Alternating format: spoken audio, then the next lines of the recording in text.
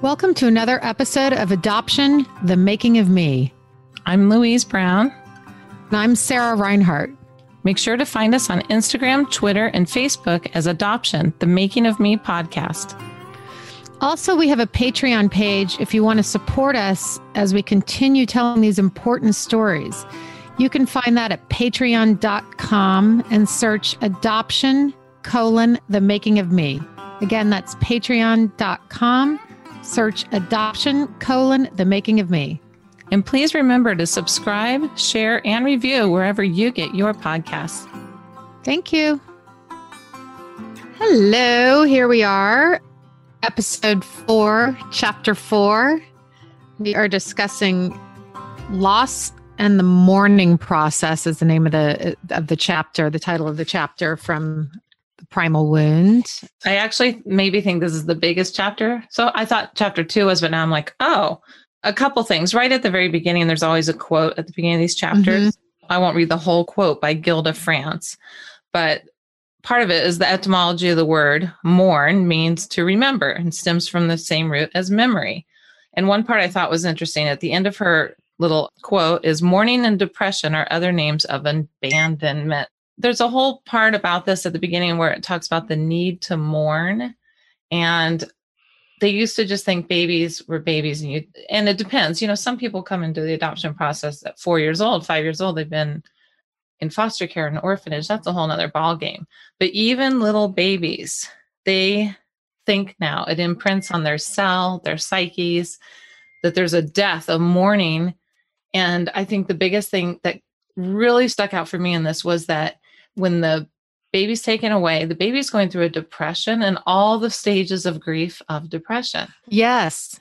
And I thought, okay, so they're going through the whole upset, search around, then the acting out, baby's crying, can't be comforted, then the withdrawal, and the withdrawal often happens. And then they got into the adopted parents, which we never really think about this. This is sad for the adopted parents. The new mom's all excited to have her baby home and feels rejected by that baby. I know. It had never occurred to me, that piece of it, or that, and also we don't know. We were adopted as tiny babies. I don't know if my mom would remember. I might ask her how we reacted, that we went through those stages of grief. We wouldn't remember that necessarily, but maybe parents remember that or something. Or parents think, oh, my baby's not really into me. Or, it's so important. It's a natural human reaction, right? Yes, our kids just loved us. And other people would be kind of sad when the baby was, the grandparents would be like, oh, the baby just wants mommy. Just wants mommy, yeah. That I'm sure a lot of adopted mommies have been through. What the heck? Yes. It's just a little baby. Why aren't they so into me? I'm comforting it. But the thing is babies go through grief.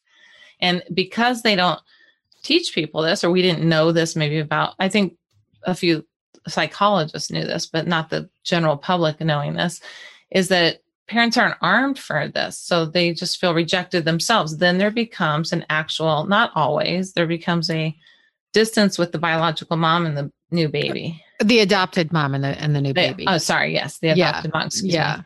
And that is very interesting to me. I have a thing I wanted to name this chapter. I was going to call you and tell you ahead of time. Heisman. Okay. Because I do something called the Heisman. Everyone who watches football knows the Heisman Trophy is the arm out, right? So it's I do this to everybody in my life since I was a baby. Relationships, I do it to my husband, Bill. He calls me Heisman. So it's I do the push away, even from a young age. And it talks about that in here. And I was like, okay, that's interesting.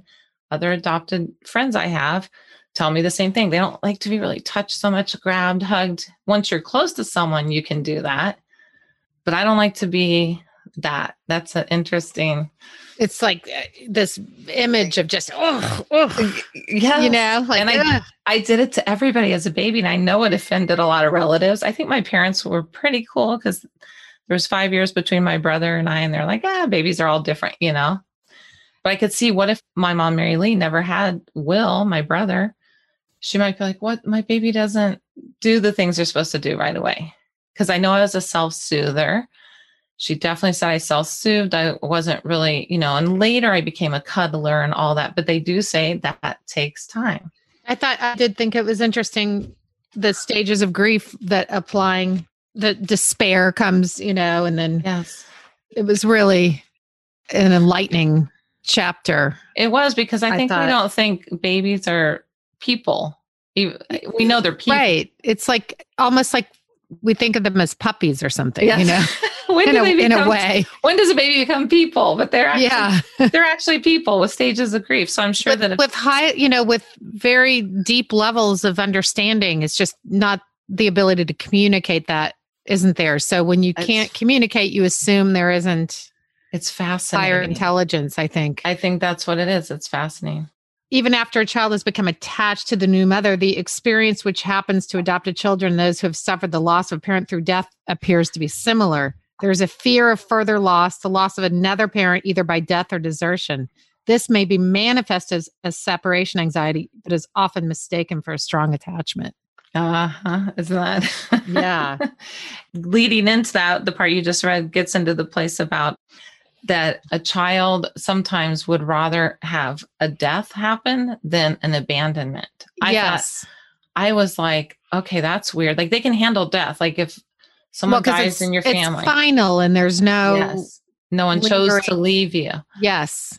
This chapter has so many aha moments, just even for psychological development of children and beyond adoption. I was thinking, God, kids in war-torn countries, babies that have lost their parents tragically through a mother in childbirth. I mean, they must go through the exact same thing. It's fascinating. The thread that I thought was so interesting is about the physical symptoms from the emotional trauma, the physical symptoms, and a lot of it being stomach issues, and that many, many adoptees have reported having. Yes. I don't remember having any of those. Doesn't mean I didn't, but I did think that when I got through all that, I was like, I don't know that I did, and I don't remember. But then I saw beginning of this paragraph in my research, adoptees who acted out. Oh, that's the part I was trying to find. Have fewer physical symptoms than those who were compliant. Yes. This makes sense since neurotic behavior seems to relieve the need for a somatic response. That made sense for me because how I handled it was just acting out like a. The acting out part is sort of the thing they touch on in this chapter is the child starts to find it, like they want to abandon first before they're abandoned. That's always been a thing with me in relationships. I always broke up with somebody before they could hurt me. Or if a friend was going to reject me, I'd walk away first, this kind of thing. And it's the same thing as what you're talking about. The acting out is like, I'm going to do this. Yes. Before, and the good girl thing, even though it's not the good girl, but the belonging thing comes up again in this chapter. And I was like, okay, this is all just so crazy. I did like a similar thing. I would choose highly unavailable men that, so it was just inevitable what the conclusion would be, It's a flip side of the coin, but same thing. Self-fulfilling prophecy, right? And it takes a long time to work through all these things and to not feel... Well, it's an ever evolving, like I've said that before. I repeat myself in this podcast. But we both do, but if you only listen to 1 or 2 episodes, you won't know. So, but that's how we want. We want you to listen to all episodes. And go, gosh, they repeat themselves so much. Like what?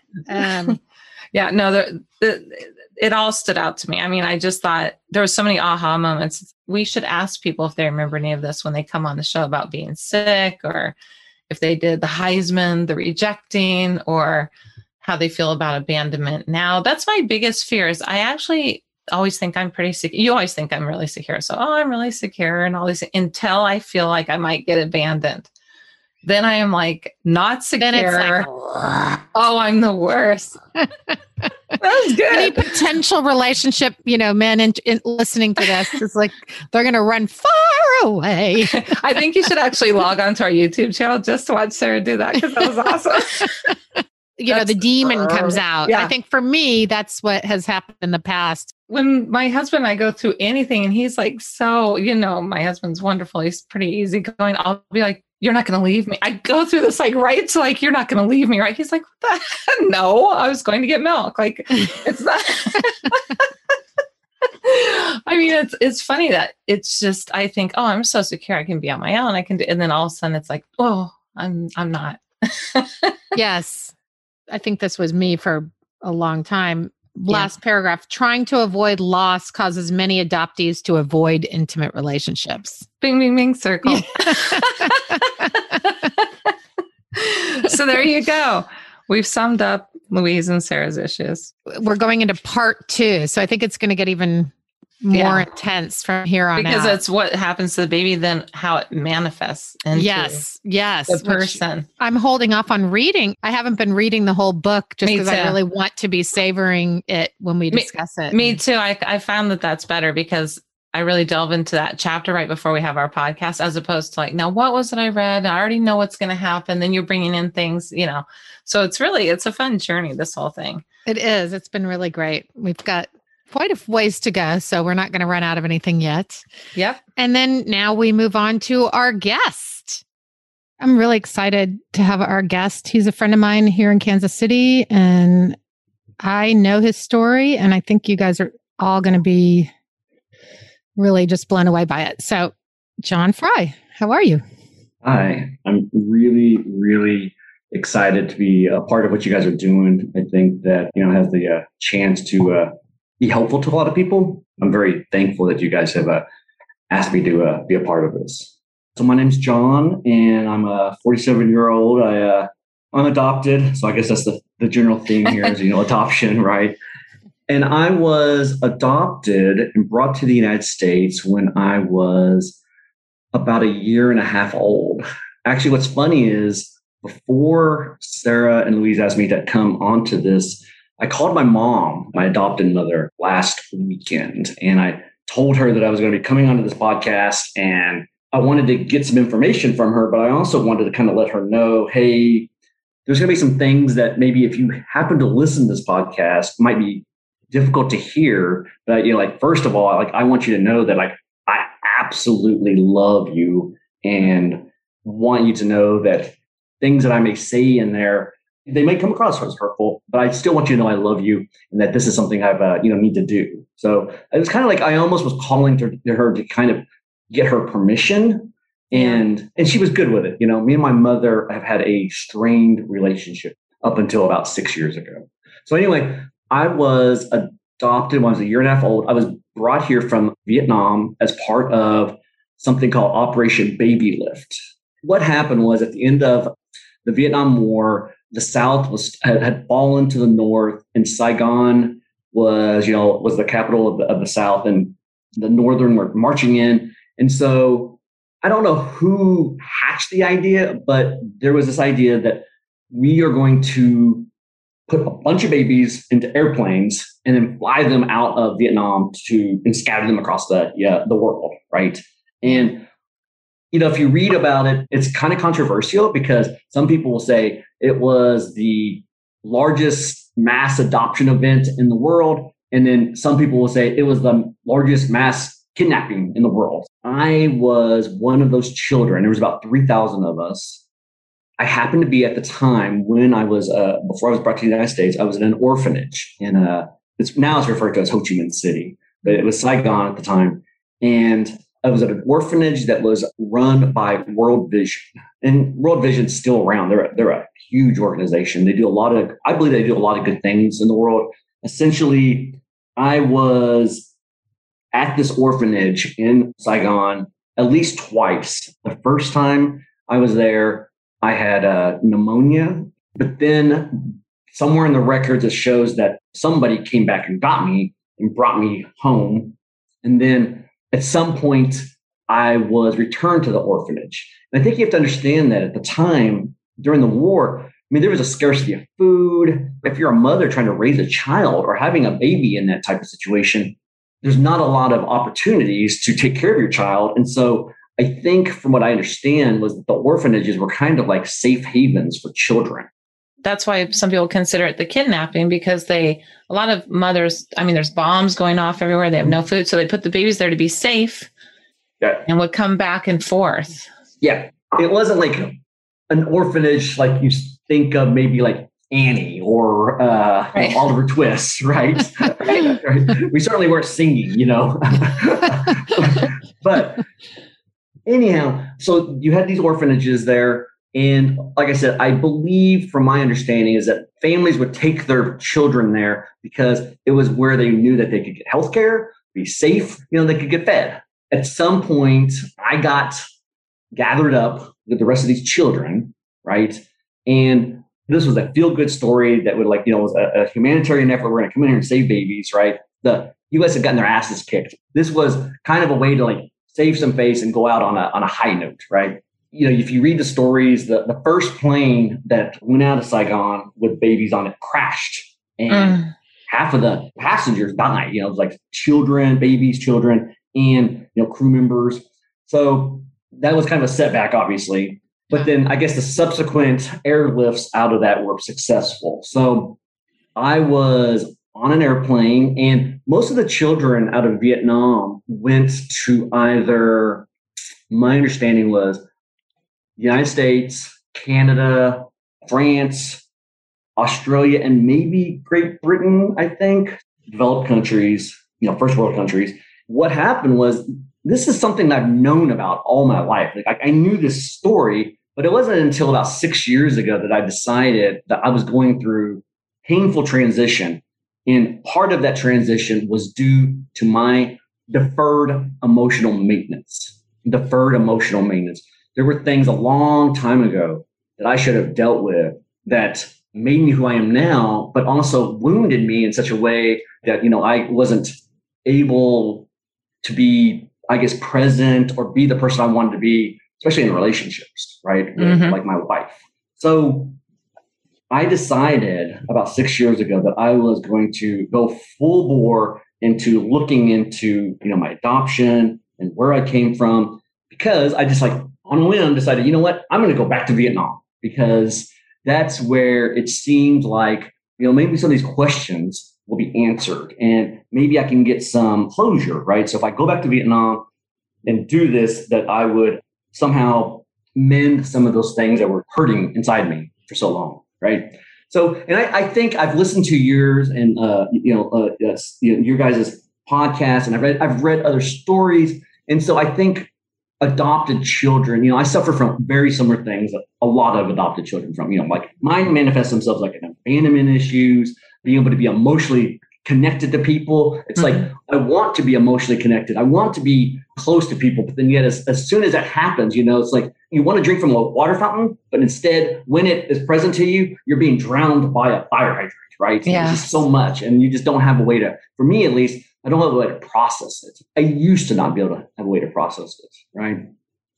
So I decided I was going to go back to Vietnam and work on my shit by going and trying to reconnect with this place that I left 45 years ago. What happened was, when I started going down that road, I did two things. I contacted World Vision because I wanted to see if there's any records, right, of how I got to the United States, which cargo plane I came on. They were bringing children in through various entry points and stuff like that. What happened was I called World Vision and I met the guy who's the archivist for World Vision, and he's a historian and archivist. And I told him my name and I told him my date of birth and stuff. And so he was able to kind of go back and find some tidbits, not like there was no smoking gun. So basically I found out, and Did you find out your name, your birth name? So my first name in Vietnamese is Ly, L-Y. So I became naturalized. When I was adopted, I was here in the States until I was about 7. And then my parents went ahead and naturalized me, right? And so on my naturalization papers, my birth name's on there. And so I kind of had that, going for me. And then I contacted this archivist, and he was able to find out which plane I was on. Wow. And there was some record that showed that I was actually not born in Saigon, but I was actually born in a decently sized city that's South Can Tho. And so that's where it showed that I was born at. Were you in the orphanage there, or were you in an orphanage in Saigon? I was in the orphanage in Saigon. So somehow somebody who brought me up to Saigon made that journey up. When I was in Vietnam, I took a bus ride from Saigon down to Kenta, and it was probably a 2-hour drive, right? In a bus on this is like modern roads now and stuff like that. So it's not during a war. So it must have been a huge journey. Yeah. Yeah. So I have no idea how the folks that got me up to where I was at there, right? So that's where I was apparently born at. And this gentleman, he put me in contact with this woman, and her name's Elsie, I believe is her name. Her and her husband were in Vietnam around the same time that I was there. And I think maybe I believe maybe the same orphanage that I was in. Now, I don't think our times that, overlapped, but she was there, at some point. And her husband, because her husband, if I remember right, her husband worked for World Vision, and she was either a volunteer or a nurse at the orphanage where I believe that I was at. That's insane. God. Wow. Let me ask you quickly, did you find out what cargo plane you were on and where it went, and then how you ended up where you ended up? It's to a lesser extent, yes. So you grew up where? Well, okay, so what happened? I know, but our audience doesn't. Okay, so here's what happened. My parents, Liz and Jerry Fry, they're from the Midwest here. They somehow ended up in California, of all places, and were living in Irvine at the time. And they did not believe they could have children, right? So this is a common trope amongst adopted children, right? Like, yes. Like if you want to have kids of your own, adopt a kid, right? Like, yes. So they had been unsuccessful in having children. And so they had started the adoption process. Not the Operation Baby Lift, like you didn't start the adoption process like knowing the Operation Baby Lift was going to happen, right? Right. It was just like, we were already so they'd already been vetted because they had already gone through the adoption process. My dad likes to tell me stories like guys would show up and dig through their trash, right? Like so they're like doing background. Oh yeah. Yeah. So my mom and dad were already gone down the road of trying to adopt a child. And then if I remember correctly, talked to my mother, they basically, when Operation Baby Lift kind of came on, they basically called my parents up and they gave them a very short amount of time. They're like, all right, do you guys want a kid? Okay, we've got a kid. He's coming, right? He's like, on the plane right now, and they didn't even know if it was going to be a boy or girl. It's just like, we have a children. The stork is coming, right? And so literally out of the sky. Yes, like literally coming, right? And so I came into the U.S., and that's where the timeline's a little vague. I was about a year and a half old when I got here. And then I was in maybe 1 or 2 foster homes briefly, maybe I would probably measure those in weeks, weeks or months, not, Mm-hmm. And so I believe that my mother and father finally, took me in when I was, probably maybe 20 months old at the time. Mm-hmm. So, the clothes I was wearing were I guess just whatever they had, to give children whenever they got here. And so my mother thought, she told me the story that when I came in there, I had these huge feet. It was so here I am, almost not quite a 2-year-old, a little bit less than a 2-year-old, but I was wearing shoes that were 4 or 5 sizes bigger than me. And then come to find out what it was is they just put the wrong, they put threw some shoes on. Yeah, whatever shoes they could find, right? So that's yeah. Aw. I will say that when I first met my mother and father for the first time, I guess I went to my father first. I went to hug my father first instead of hugging my mother. And I've always got, I think that maybe hurt my mom's feelings, right? And so set the tone or something? Possibly. Well, she's a mom who can't have a baby. She's waiting for this baby. The baby comes, and she's so excited. And then that's that, Yeah. When my mom finally listens to this, we'll probably have to have a talk about this again, right? Right. So my brother, James, he came along. So I was born in 73. He was born in 76, July of 76. So, and Operation Baby Lift didn't happen until 75, right? Yes. So you had about a year or... Yes, a yearish, I think, I don't know. But yeah, something like that. That I was I was the only child there for a while. Right? And your brother's not adopted? No. I have a younger brother and a younger sister. So my brother, I have a younger brother. His name's James, and he's about a year and a half. No, he's like 3 years younger than me, and 2.5, 3 years younger. And then I have a sister named Sarah. Also, she spells it without an H, and she's about 5 years younger than I am. So, and you're the oldest. That's interesting. I am, and so I always felt that being the oldest and being there before my brother and sister actually made it easier, I think, to blend with them. Like it wasn't like the family was established before I got there. I was there before they were there. Yeah. So I think growing up, they saw me as just one of them, right? Yeah. The older brother. Which is speaking of blending, though, that's a word I wanted to. Was the fact that you were from a different country, an entirely different culture, at all ever addressed or talked about or anything like? No, I mean, just it was talked like it was just like a matter of fact. It was just you're from Vietnam. I could have been from, I could have been from Vietnam. I could have been from Antarctica. I mean, it wouldn't have mattered. My parents, in my opinion, growing up, which I think was good, because I think it's helped me as an adult, but it's made it tough as a child, was that my parents did not raise me at all with any of my Vietnamese culture. There was zero, like you are one of us. Like you are one of us. So like there's like we don't see any difference between you, and you are one of us, right? Which is a double-edged sword, of course, because so it's so loving, and then it's also like, oh, but you're not honoring where you're actually from. Yeah. And you were in a small town. We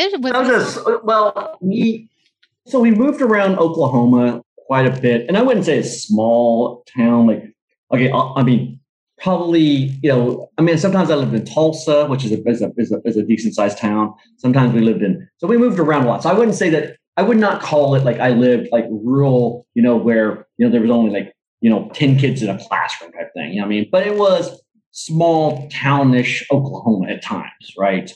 What I would say is the size of the town didn't matter how I was treated, right? So I was treated the same way whether I was in a big town or a small town by my.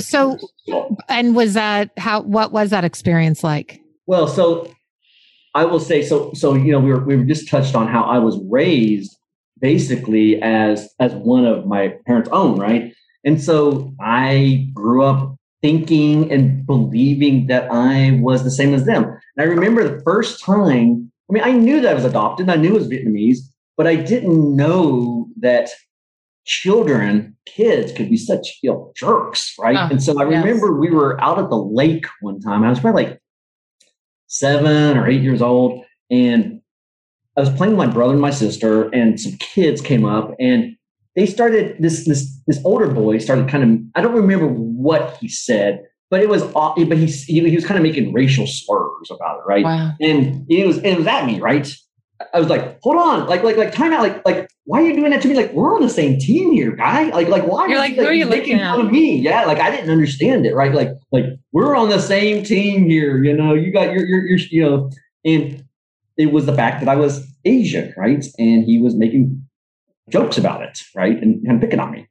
Wow. And so that was the first time that I can remember of being made fun of. And I think I was probably about 9 years old. And then as I got older, it escalated, right? In high school years? Oh, junior high school. Like just the guys? Kids making fun of me, making jokes, making racial jokes and stuff. And so, but here's the deal. So if you ever met my family, and I'm going to tread lightly here, but my family are pretty they're not passive people. They are assertive, and I would say they're beyond assertive, right? And so I was raised like that, right?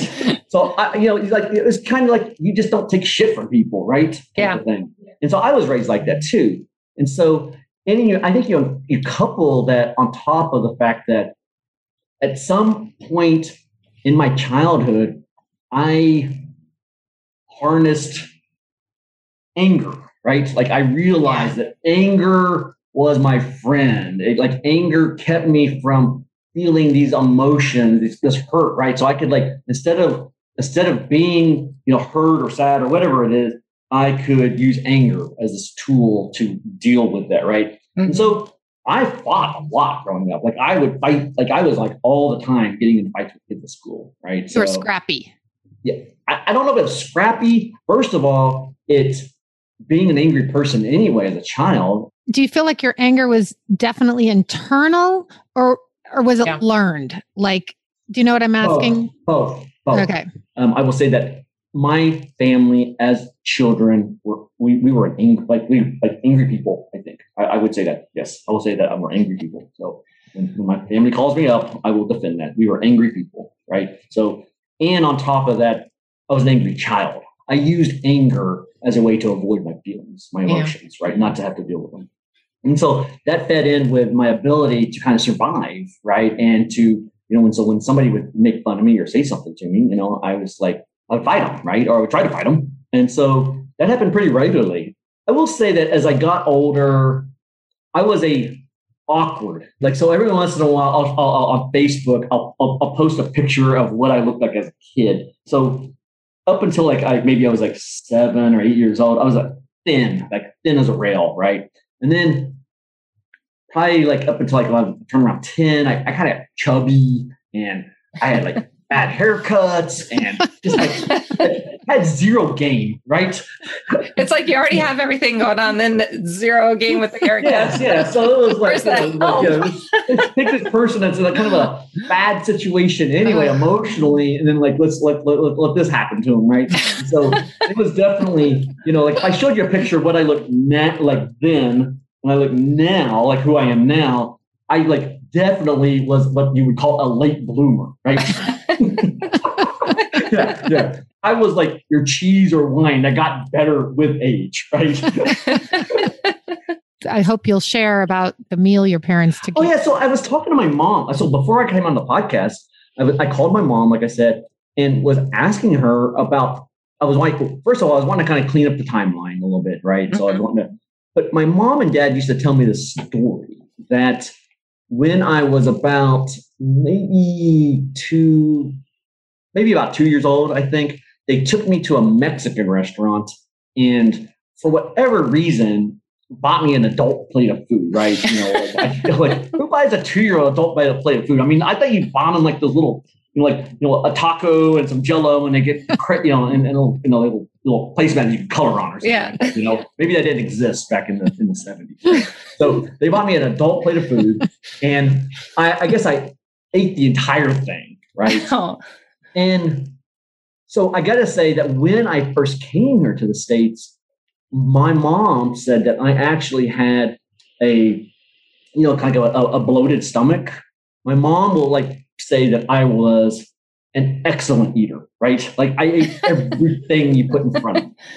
They found out that I had been hiding food in the mattress, not my mattress, box spring. So they said that I cut open my box spring and was squirreling food away in there, like a chipmunk or something like that for wintertime. Wow. And so I don't remember this, but I will say that I am a person that when I was a child, whatever was put in front of me, I would eat it. The idea of not cleaning my plate, I wouldn't do that, right? So for some period of my childhood, there was this underlying fear of, scarcity of food, So it's I think I was, somehow conditioned that when food was presented to me, I needed to eat it all because I don't know if I'm going to get another meal, right? Yeah. That's probably lesser of my story as an adult, but it was something that my mom, my mom told me, she's like, you were a great eater.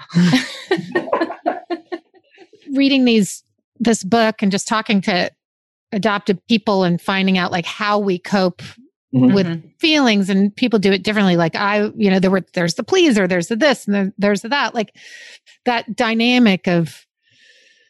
So yours was to be angry and avoid. When did you finally connect the dots with, everybody has that maybe light bulb moment, oh my God, I was adopted and I finally understand why I went through this and went through that. But, I think it was probably in the last 5 or 6 years, me and my wife were going through a separation. it forced me to really take a look at my stuff, right? Because like I said, it was deferred maintenance. I knew that there was things going on in me for a long time, emotions, feelings, and I've always been an emotional person, right? But I've also been a person like for the longest time, wouldn't allow myself to drop down and experience those emotions, right? I used to tell this story that I'm talking to you about right now, like being adopted, and I could tell it hundreds of times, right? But it was just factual. Like I was adopted. I was born in Vietnam, And I remember it's this good friend of mine, and I remember telling him the story, and then he just paused and he says, man, that story just speaks to me, And it's like, I forgot what he said, but basically the way he reacted to it was kind of like he was telling me or signaling to me, it's okay to feel sad about that because I'm sad about that. Hearing that story makes me sad. And so he didn't say that it was okay to be sad, but by hearing him be sad about it, I realized that it was okay to have those emotions about that story, right? Does that make sense? Oh yeah. It used to be like a factual train for you. And then all of a sudden someone's like touched by your story that you're kind of not letting that in. I do suffer, like I said, from a lot of what other adopted children might suffer from, attachment and abandonment. Oh my God. Abandonment issues are just like, it's like, yeah, that's like that's like the bane of my existence, abandonment and attachment. I'm the kid that would go to summer camp and like get home from summer camp and be devastated, right? Because I went to church summer camp and like it was like everything was so great, and when I got home, I was just like devastated. Right? And I easily can, if I allow myself, become attached to people, right? Or I can easily feel that somebody's going to abandon me because that was what I experienced, that whole thing. So I remember talking to this woman that worked at World Vision, right? I told you she worked at the orphanage. I remember calling her up. I was really excited. We had kind of started talking on Facebook and she was super nice. So I called her up and I'm just talking to her. And I remember asking her the story. Like, I remember like talking to her and I was like really curious on like how the children were treated in the orphanages because I thought that was really important, And by this time, I've already had, I've got 3 children. I've got a son named Dustin who was my wife's. He's not my biological son, but I raised him as my own since he was like a year and a half old. I've got a daughter who's 17 years old. Her name's Indigo, and I have a son, a 13-year-old named Cactus. And the funny thing is, both Cactus and Indigo, their middle name is my first name. So it's Indigo Lee, L-Y, or Cactus Lee. And Cactus is not his given name, but it's his name, Cactus. Okay. So I am familiar with how people bond with their children. I've seen it firsthand, right? As being a father and seeing their mother bond with them through, the childbirthing, that whole process, nurture, nature, it's all together, right? I remember asking this woman, I said, so I just have a quick question. I was like, did you guys ever hold those babies? Hold them, love them. You might have been feeding them and you might have been taking care and changing their diapers. But, you can imagine that these babies are scared, and sad and lonely because they're like, we're taken away from wherever they're at, So I remember asking her that and she didn't know this, but I had my phone on silent because I was like crying as I was asking her this question. Did you hold those babies? Like that was like an important thing. She's like, yeah, we held those babies. So, yeah, you wonder because you had a long time before you were with your family. So it's like, and that's almost an older child in a weird, almost toddler. a toddler. Mm-hmm. Well, that is, yeah. It's very important, if you've gotten love or. Yeah. I've been in a lot of therapy, like as an adult. God, I've told Sarah, like, I could have bought a nice car for the amount of money that I spent on therapy, right? In fact, when I finish this podcast, I'm going to go see my therapist. And I love her to death. She's probably saved my life several times, literally and emotionally, physically, right? So the other thing that I'm struggling with is that, inside me exists like this child, right? This child that's sad and scared and lonely, and it's touched all the time, like if I allow it to be touched, by people in my life or by life experiences. And one thing that I am trying to do as an adult is realize that at the end of the day, I'm the only person that to take care of that child. At the end of the day, I'm the only person that's going to be able to take care of that child that's at that orphanage crying. And I can remember, like, and I've done this. I've done like this projection where I like fall asleep and I'll be thinking about that baby. And like, I am there talking to that child and holding it and loving it and embracing it and telling you, like, I will never abandon you. Oh, makes me cry. That's really what it is. It's that, for me at least, it's like this constant fear of being abandoned. And I said, I can't figure this shit out. Like that, I am the one that has to be there for myself, right? Because as much as you want to rely on somebody else that loves you, husbands, wives, children, they can all be taken away from you. They can't fill that. That's right. They cannot. It takes a long time to figure that out. Yeah. And I'm still figuring it out. You know, I sleep with a teddy bear. So I was in the Navy. I had my dog tags from when I was in the Navy. And so I've got this teddy bear that I sleep with that has my dog tags on it. It's John Fry. And so, and that teddy bear is me. You know, at the end of the day, when I'm alone, I don't have anybody else, I fall asleep, holding this teddy bear. That's beautiful. I was recently on travel for work. I left my teddy bear in a hotel room, right? And the people called me and they're like, we found a bear in your room, but it seems like it's probably a pretty important thing, right? Because they figured it out, right? So I called my coworker who was up in the area and I said, hey, I need you to go get my bear for me. Right? Can you get my teddy bear? He was totally cool with it. Like, whatever you got to do, dude.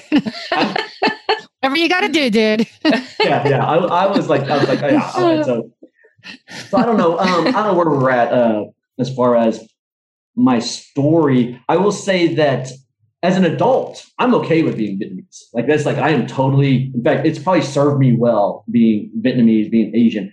At various times in my life, when I have longer hair, I get mistaken for other nationalities. Right. So growing up in Oklahoma, I would pretend like I was Native American when I would meet people because it was more acceptable to be Native American than Asian at times. Right. So that's America.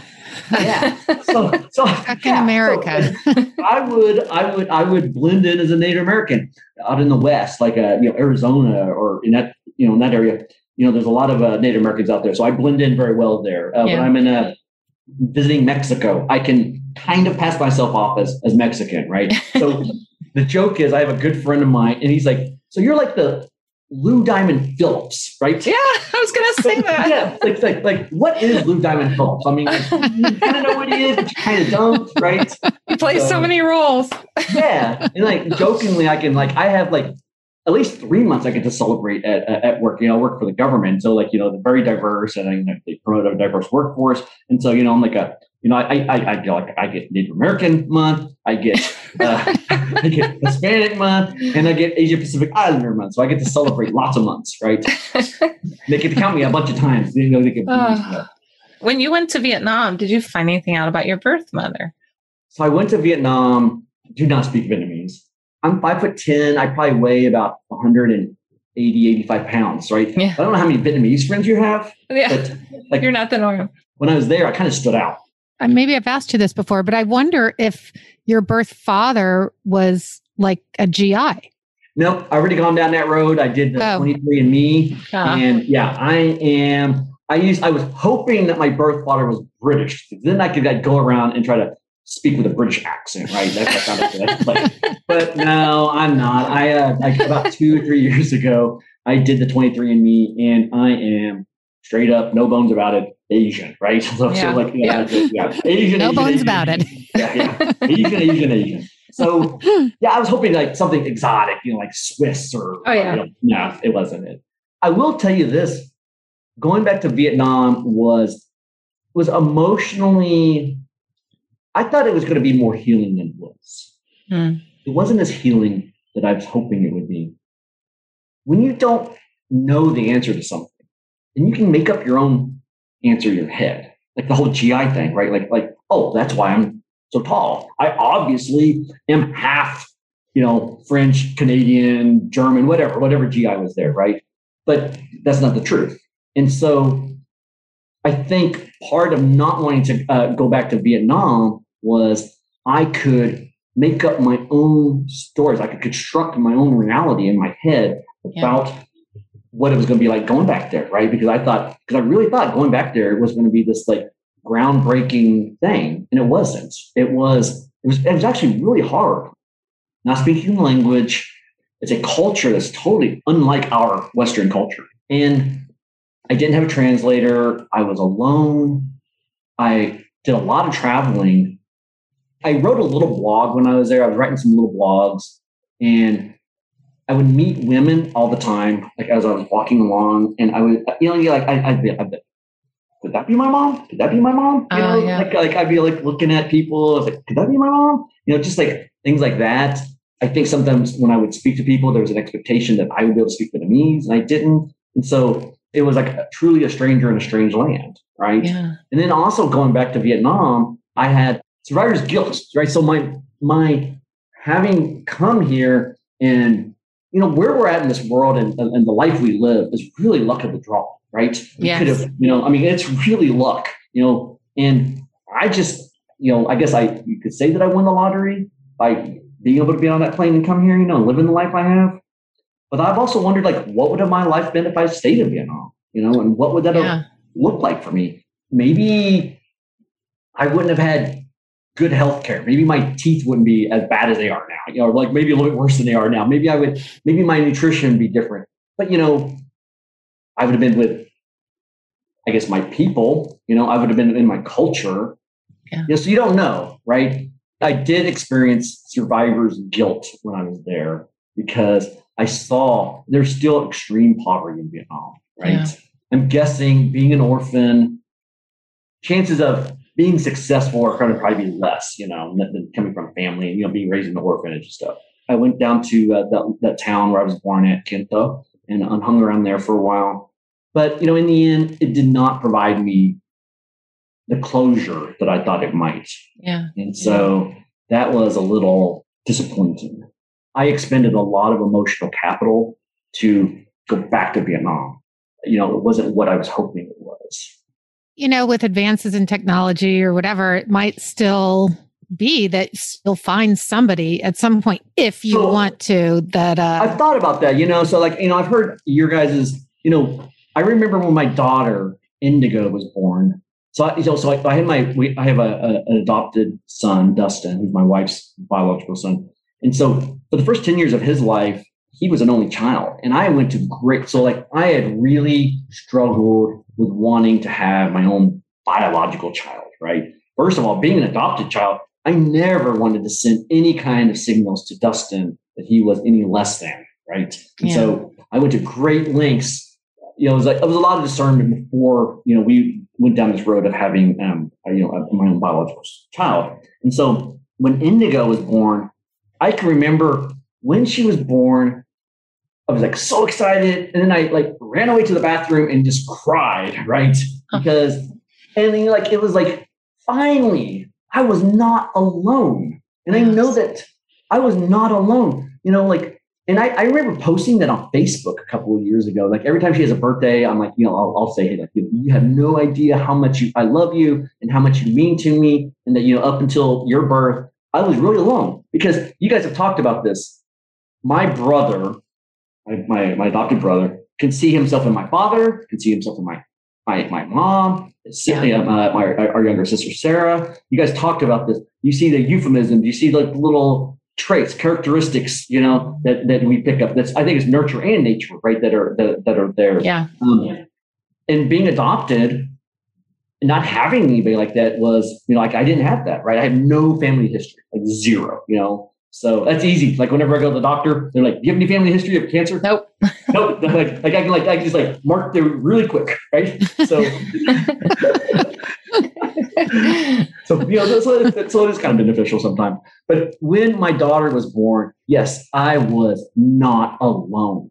I was no longer alone. And I will also say that it's probably one of the first times in my life after holding her and carrying her and caring for her that I was able to really experience love. right? Yeah. Because we both can relate I was to this. giving love. There was this thing, there's this child that, like I unconditionally, like it was like, I didn't have to be taught it. It was just like instinctual, like, like I love this thing, right? Like I love this child, right? That was helpful in me being able to, I still have a hard time accepting love. I still have a hard time receiving it, but I'm definitely better for it having Indigo. And I also have a son, Cactus. He's like I said, he's 13, and he is also, I have similar bond with him, but since he came in second, he doesn't, it wasn't as groundbreaking with him as it was my daughter, Indigo. Yeah. So I definitely have I won't say stronger bond. I have a different bond with her than I have with my son. It's no less more, or it's different. Right. Yeah. Amazing. So this has just been, I know we could talk all night or ask questions over and over, but we have to wrap it up at some point. I think this has just been, hearing you talk is really emotional. Yeah, I'm very emotional. I'm just blown away. You're an amazing person too. Thank you. I think, Sarah said this, everybody has a story to tell, right? Yes. I don't know if everybody has a story to tell, and I think it's also like how they tell it, so some people have, maybe not as good of a story, but are able to tell their story better. But this is a story that I've always been able to tell the story, but to be able to tell the story and experience the emotions that are associated with it, for me, is more important than telling the story. For me. Well, it sounds like you are, maybe nobody would describe themselves as emotionally healthy, but it certainly sounds like you have a healthy way of looking at things, and the way you're trying to address these issues is, head on. It's a scary, scary thing. And it's really impressive to do that. Wow. It's hard.